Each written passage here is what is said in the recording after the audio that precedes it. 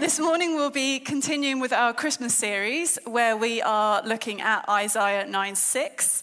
And last week, Tim very helpfully introduced the verse, introduced the series, explained the context of the verse and how Isaiah was speaking into a period of great darkness for the Jews. It was a time of war, it was a time of chaos.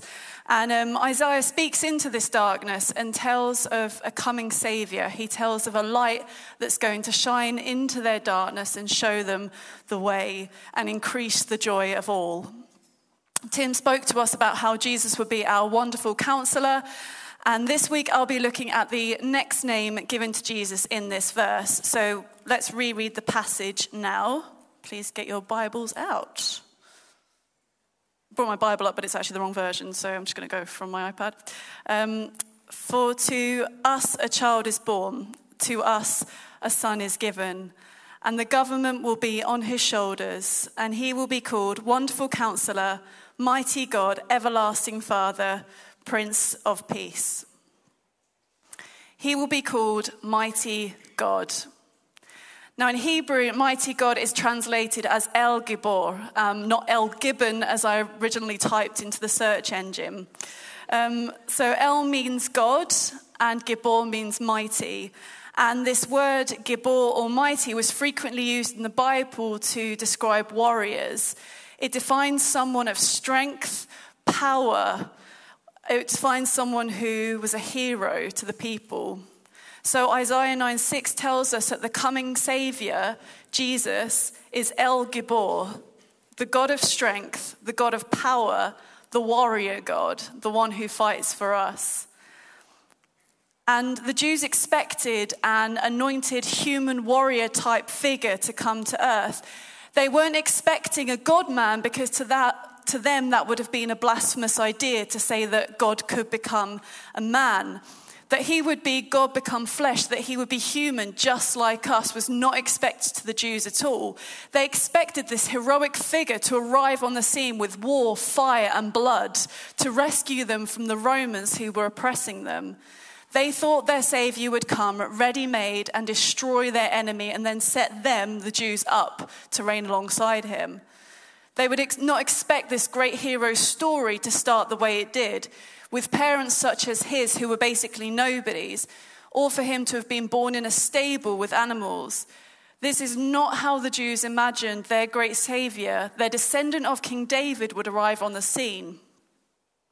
And at Christmas, we retell the story of the birth of Jesus. We tell the story of an inn, a stable, with Jesus in a manger. We tell of the donkey, of the shepherds, and the sheep. And often it's a favourite play in schools at Christmas time. Now, every teacher of young children has a story to tell about the Christmas nativity play. There are stories such as the time the innkeeper, when asked if there was room at the inn, said plenty, and then offered the startled Holy Family into his inn. There was a time where Mary was cradling a big blonde doll with curls, and it promptly started to say, I need my nappy changed. I need my nappy changed. Joseph stepped in to help her by picking the doll up by the hair and punching it in the face, which promptly stopped the doll making any noise. On another occasion, the children had been asked to illustrate the Christmas story, and one child had done something very colourful, very beautiful, where Mary was on the donkey and then there was Joseph, and then behind Mary there was this monstrous black creature with yellow eyes and feelers. And when the teacher asked the child, what is this? The child was like, it's the flea. The teacher was like, the flea? He was like, yeah, in the Bible story, Miss said the angel of the Lord told Mary and Joseph to take the baby and flee to Egypt. Just love the way children take things so literally. So the Nativity is a well-known story, both to those who believe and those who think of it as a fairy tale. It's been told and retold so often that in some ways it has lost some of its power. It's easy to remember and to celebrate the fact that our Saviour was born, as well we should, but it's easy to forget what it actually cost him to be born. Jesus, the creator of the universe and the ruler of the stars, became so vulnerable that his mother had to nurse him. The bread of life would know hunger. The fountain of living water would know thirst. Strength itself would know weakness. The healer would be wounded, and life itself would die. Mighty God became a baby.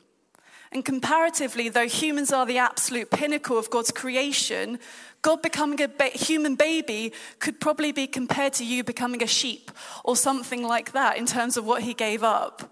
He felt hunger, cold, thirst, rejection, loss, fear, the whole realm of human emotions after knowing nothing but joy and peace his entire existence. But although he became human, Jesus remained one with absolute power and authority. Though he knew hunger and thirst, he was still the bread of life and the fountain of living water. He was still a mighty God, just in human form. And this is why he can make the claims he did. This is why he could say that he and Father God are one. This is why he could say to the Jews at his trial, where he was being tried for blasphemy, that one day he would be seen sitting at the right hand of God and coming on the clouds of heaven. And when he was on earth, Jesus demonstrated his might as a son of God through the miracles that followed him. His supernatural acts confirmed that he was mighty God. And I said at the beginning that Jesus wasn't who the Jews wanted or expected. And it's really easy to judge them for that. But would he be what you'd have expected? Would he be what you'd wanted? If you were suffering from oppression and you knew one day someone would come to save you, who would you want to come and save you? Who would you expect? Would you want someone like this? Or maybe someone like this. Someone who's going to fight your corner. Maybe it's someone like this. That's probably who I'd quite like to come rescue me. But would you want someone like this? Many of Jesus' actions on earth demonstrated his power and who he was as mighty God. But his death and resurrection are undoubtedly the most significant proof that Jesus is Israel's mighty God spoken of in Isaiah 9:6. So when I was writing this one, I wrote in my notes, remember, this is a Christmas preach. Because in reality, I assume people probably wouldn't want to be thinking about the, death and resurrection, the crucifixion at this time of year. That's Easter. Christmas is merriment and joy and all of that sort of thing. But the thing is, the whole point of Jesus' birth was the cross. Everything led to the cross. Although Jesus came to earth to do lots of things, he came to teach, he raised leaders, he came to demonstrate the love of God for us. Ultimately, Jesus was born to die. And Jesus didn't run away from death. He ran to it. He knew what was coming, and he laid down his life willingly for us. No one took it from him. He is the undefeated man. And the cross is a place of victory. It's not just the place of the law court where justice was done. It's the place of the battlefield.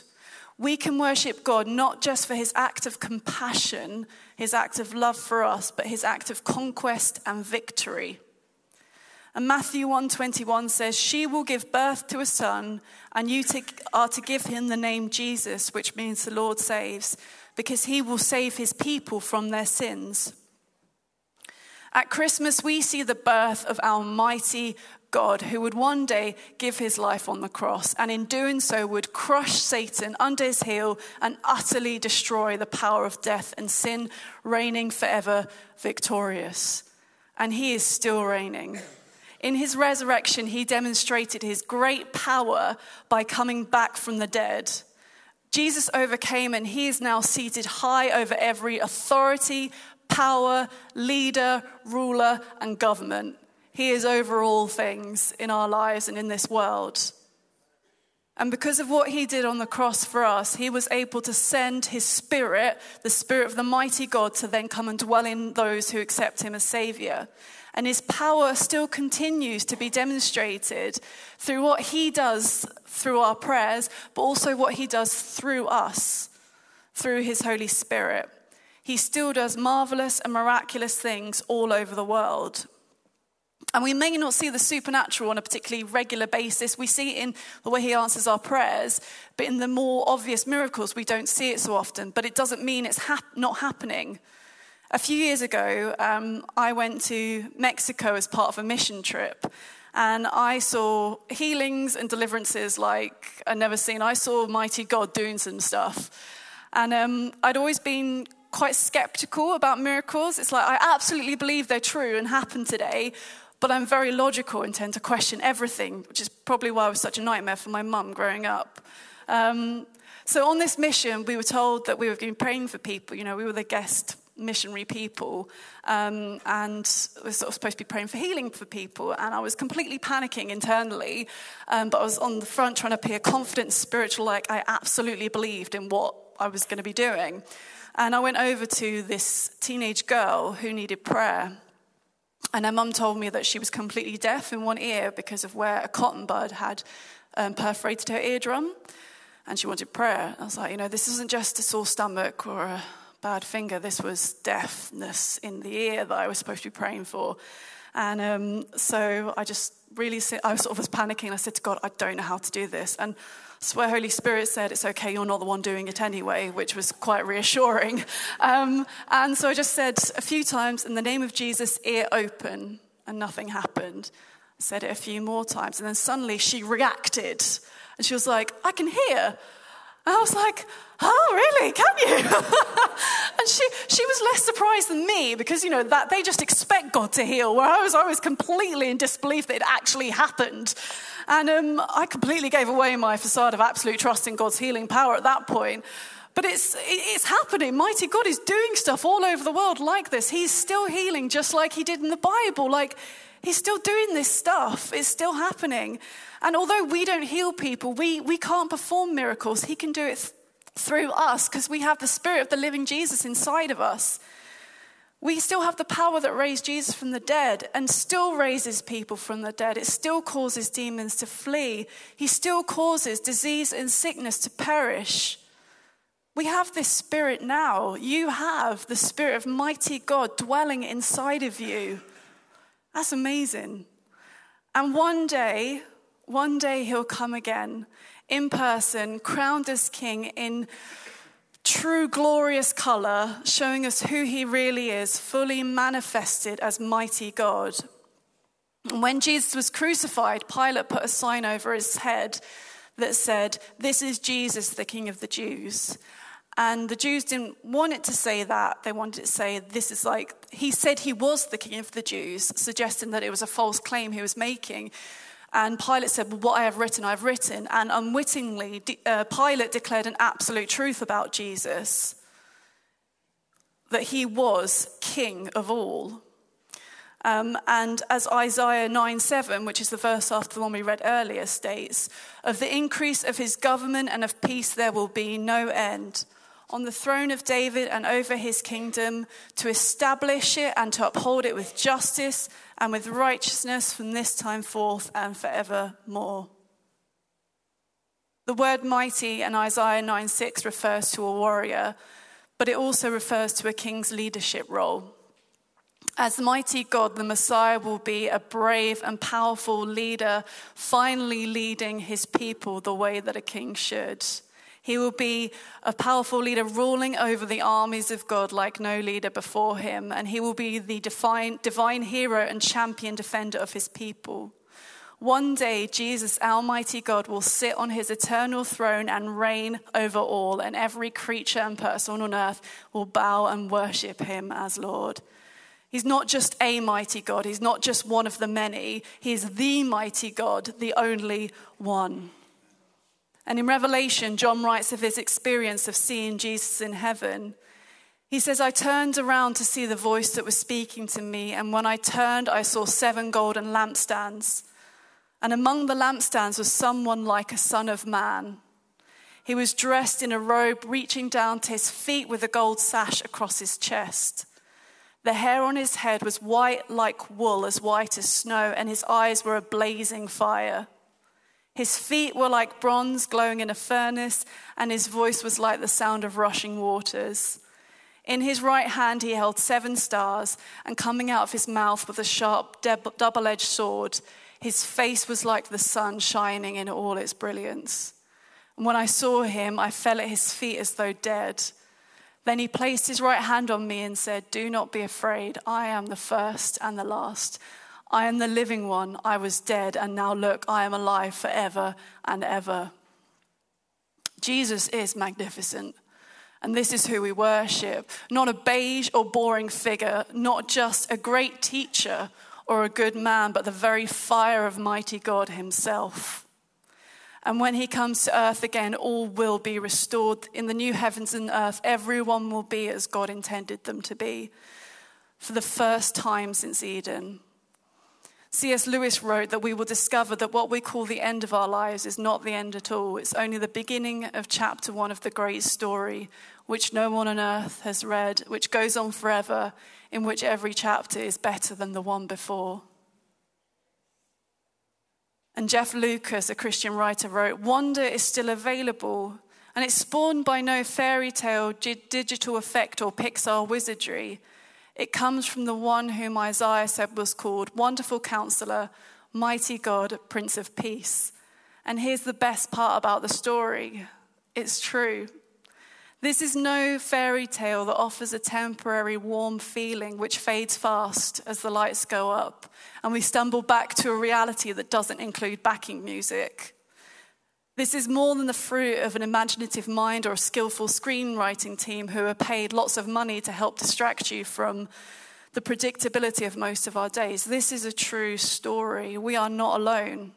Not only have we been visited, but we've been rescued, not by a muscly warrior, but by the coming of a tiny child. So this Christmas, I really hope you enjoy yourselves. I hope you enjoy your Christmas presents, your decorations, your Christmas markets, the mulled wine and mince pies. I know I will. And I hope that you have a lot of fun with family and friends. But I want you to remember, more than anything else, the baby that was born for you. That magnificent miracle, the mighty God in human form. If the band want to come up, sorry, I forgot to say that before. The mighty God in human form. I want you to remember why he came, what this meant for you, and let the joy of this infuse your Christmas more than anything else.